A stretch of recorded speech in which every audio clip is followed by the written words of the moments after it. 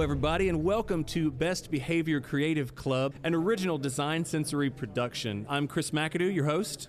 I'm Brad Carpenter. And we are here live from the the Tennessee ECD Conference on Economic Development here in Nashville, Tennessee.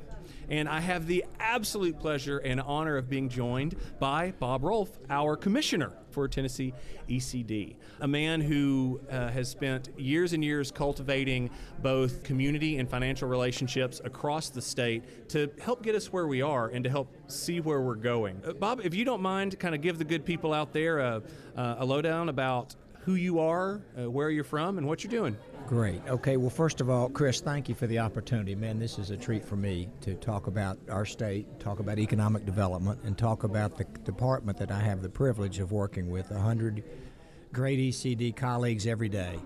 And so a little bit about my background. Nashville has been home from birth. I did go away to the college down to the University of Alabama, but came back to Nashville and spent 18 years in the investment banking business, which gave me an appreciation for transactions and outcomes.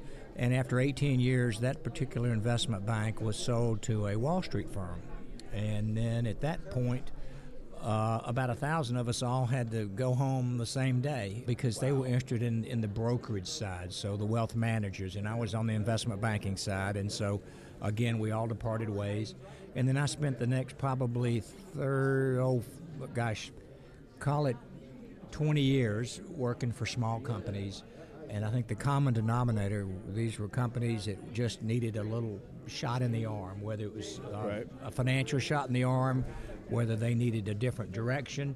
And I certainly bring no expertise to the party, but nonetheless, the job was to try to turn these companies around, create shareholder value, sell them, and move on. Governor Haslam had reached out to me in his early days about joining the state of Tennessee.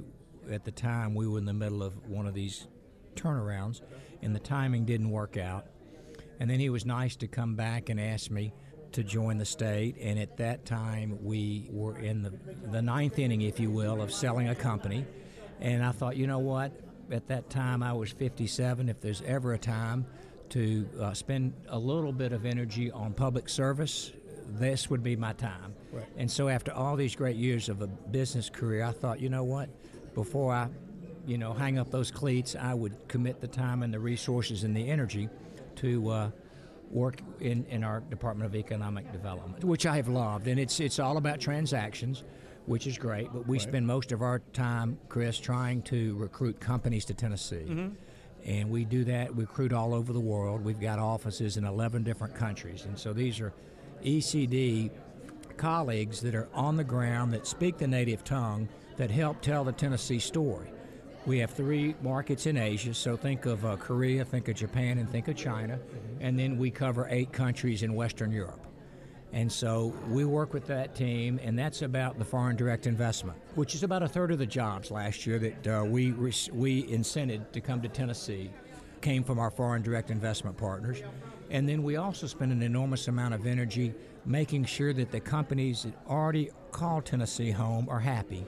And when it comes to expansion, so that phase 2, that phase 3, we want to be front and center. And I can promise you this, every project today is wildly competitive. And what I mean by that is when a company's looking to either come to your state or expand in your state, they always put out an RFQ, and they always put everybody in these, what I'll call them, bake-offs. Mm-hmm. And so we spend taxpayer resources and incentives to convince these companies that Tennessee is a great place, we're open for business, and we're ready to welcome them. Tell me a little bit about the story of Tennessee. So a lot of the international markets, as well as right here at home, is what are the things that we are really reinforcing about the story of what makes Tennessee, what makes this region great? What are we trying to do? And like you said, it's wildly competitive. So what are the things that we focus on that other folks don't? Well, one of our competitive advantages is just simply being a state that is open for business. And when I say that, a business-friendly state. And when I say that, I'm talking about no personal income tax. And when I talk about low union to no union, and I talk about regulations that are very business-friendly. So if you create that perception in the market that we truly are a state that is open for business, that word travels. And it's small things, like, for example, Chris, when it comes to, if a company comes to our state and we're recruiting them, and it's a company that's advanced manufacturing, or that could be permitting, that could be an industrial site that needs to be maybe remediated, that could be a site that needs roads, it could be water, sewer. We try to serve as that one-stop shop, as opposed to coming to our state and then we say, we'll go down 2 streets and meet with TDOT and then go down to THEC, and we bring all the resources to bear as that one-stop point team. And I think then you look at what we're doing in education, and this has been a real positive and probably a game changer for Tennesseans. And this is this Tennessee Promise, this Tennessee Reconnect. Yep. And that is something that other states aren't doing yet, but we feel like they will quickly follow. But that's one of the other great Tennessee advantages. You look at the quality of life, you look at our 4 seasons, and you just look at what I'll call the Tennessee spirit and the volunteerism, and that's all pretty special sauce. It is a special sauce that makes a wonderful meal. There you go. I'm pretty happy with that. I like that. That's a little metaphor right there. Well, tell me a little bit about, I had the pleasure of speaking with Jeremy Barnes from Mitsubishi, and I know that they are, obviously recently moved into, Williamson County, and they're out there and they're recruiting.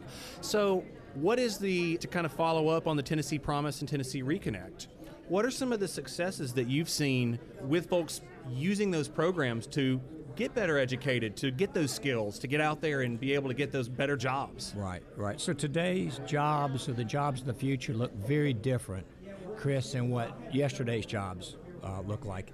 And when I speak of advanced manufacturing, the days of being an undertrained employee, the world looks more, it's technology driven and it's automation driven. Now the beauty about a robot, they bat 1,000%, they work 7 days a week, there are no health care benefits, and but that's the wave of the future. Now it takes human beings though to program and maintain those robots. So that's what those jobs look like. As opposed to a traditional welding role, now it's robotics. And then it's not, as opposed to being a human welder, although we still have a whole host of great human welders for some industries, it's about the automation. So as part of that whole conversation, we want to be ready, which means having the right talent, the right quality of people, and in the right quantity at that moment when that company is ready to relocate. So those are all important. And then separate and apart is our more recent success when it comes to the white-collar jobs. Okay. The financial services, I think of Amazon, their logistics center of excellence, it's going to bring 5,000 jobs here. I think of Alliance Bernstein. Alliance Bernstein is a $550 billion, basically financial services company picking up roots in Midtown Manhattan, coming to Nashville, and they've had tremendous success with the human capital. And then you just mentioned recently the Mitsubishi coming to, so they left California, and we've had a whole host of successes. Now, we are not intentionally poaching on any state, but we are out there selling the Tennessee story, and we've just had a lot of success. And again, these are these white-collar jobs that require a certain skill set. But at the same time, when you've got a state that's growing, so we've got more human capital coming into our state as opposed to human capital leaving our state. That does put us in a more competitive advantage. I think that is really interesting, just from our willingness to support our own people, our willingness to lift up those that are willing to work for that education, for that thing. I do want to dig into, as a lifelong Nashville resident, as a lifelong Tennessean, personally, why does this matter to you? Why do you want to see these folks succeed? Why do you want our state, our places to be better? Well, I think at the end of the day, I would just say this to you. Economic prosperity is very important. Now, to create an economic prosperity across a broad spectrum requires hard work, requires some education, requires a great spirit and a can-do attitude. And that's important to make sure that we spread that. And in my role with the team I get to work with every day, that's what we're charged to do, which is bring companies to Tennessee. And the more jobs we bring to Tennessee, the richer our state is going to be. the quality of these new jobs, even in the advanced manufacturing, they look very different than the old assembly line manufacturing of old world that we all remember back in the 70s and 80s, where the jobs on those lines were a lot less technical. So again, if we can find great jobs with the prosperity that comes with it, and we're talking about family wage jobs, we're not talking about just simply a job. Well, it seems like we are in the middle of a lot of opportunity and a lot of growth. So to sort of kind of package everything up, what do we have to look for next? Okay. So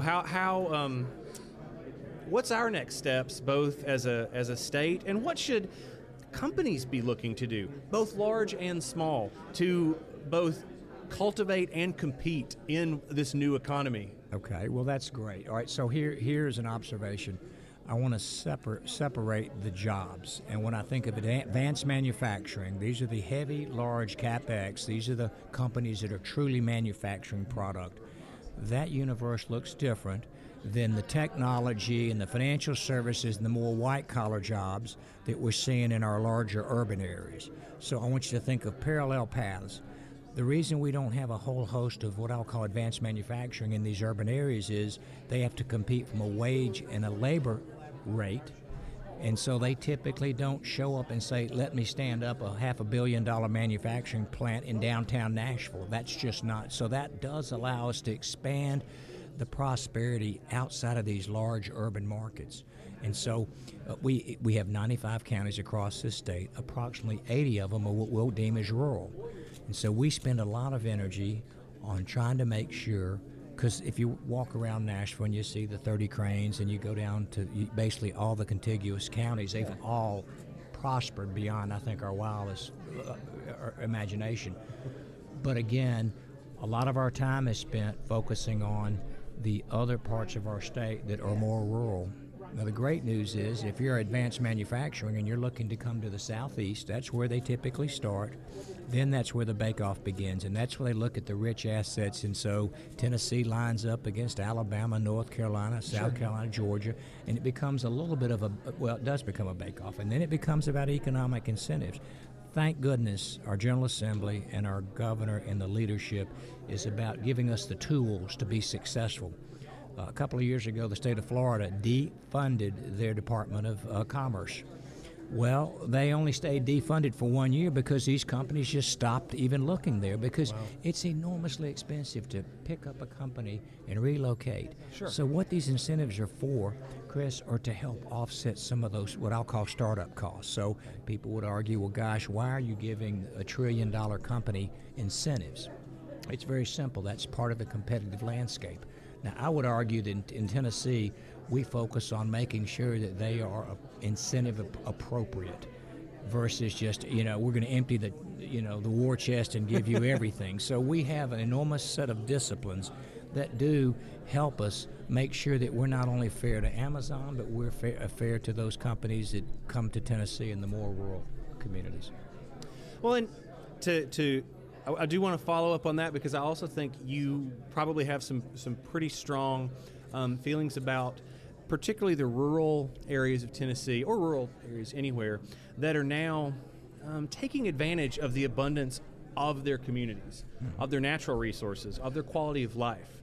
So what, in your experience, have you seen, when have you seen economic development and tourism and quality of life come together to bring those companies in or to make people's lives better? Well, I'll tell you the most recent example that I can identify that was a wildly successful story is Nokian Tire. It is a Finnish company, and they manufacture heavy weather tires, and they're probably the 11th largest on the globe. And so they wanted to open up a U.S. manufacturing facility. So they looked across the U.S., and then they down-selected to the southeast, and then they down-selected Tennessee and one or two other states, and they chose Ray County. Ray County is one of our Tier 4 least prosperous counties. Wow. They chose Ray County. Dayton, the Scopes Monkey Trial. So there's an opportunity to take some of our great, what I'll call tourism assets, in a more rural part of our state, and I think we cut the ribbon. We had both the old governor, Governor Haslam, and Governor Lee a couple of weeks ago, and that's about a $350 million investment, and that's going to deliver about 400 very good, high-paying family wage jobs in a Tier 4 distressed community. And the great news is that we've already seen, so you have a multiplier effect. So for every job created, you have this multiplier effect of, because once you stand up an advanced manufacturing plant, then you have the supplier network. Okay, so that creates, and of course you've got the construction jobs and all the supplies around building the facility, but it is an enormously powerful ripple effect, and that's just one more recently that I can talk about because that was something that that was a company we recruited in my early days with the great work of Governor Haslam, and again to see it come to fruition and also see the quality of the people that they have recruited to come to work for that company and how they treat them. I mean, so anyway, we're very excited about that. Now, let me say this to you. Here are some of our challenges. We have some of the most beautiful counties with the richest natural assets that are tourism. That's part of their DNA and their economy. The problem is, Chris, if the closest interstate's an hour away, that's typically a manufacturer's third greatest expense. And I'm talking about the cost of trucking all of your raw materials into your plant and then trucking your finished goods out of the plant. That is a real challenge when you're, 70 to 100 miles from the closest interstate.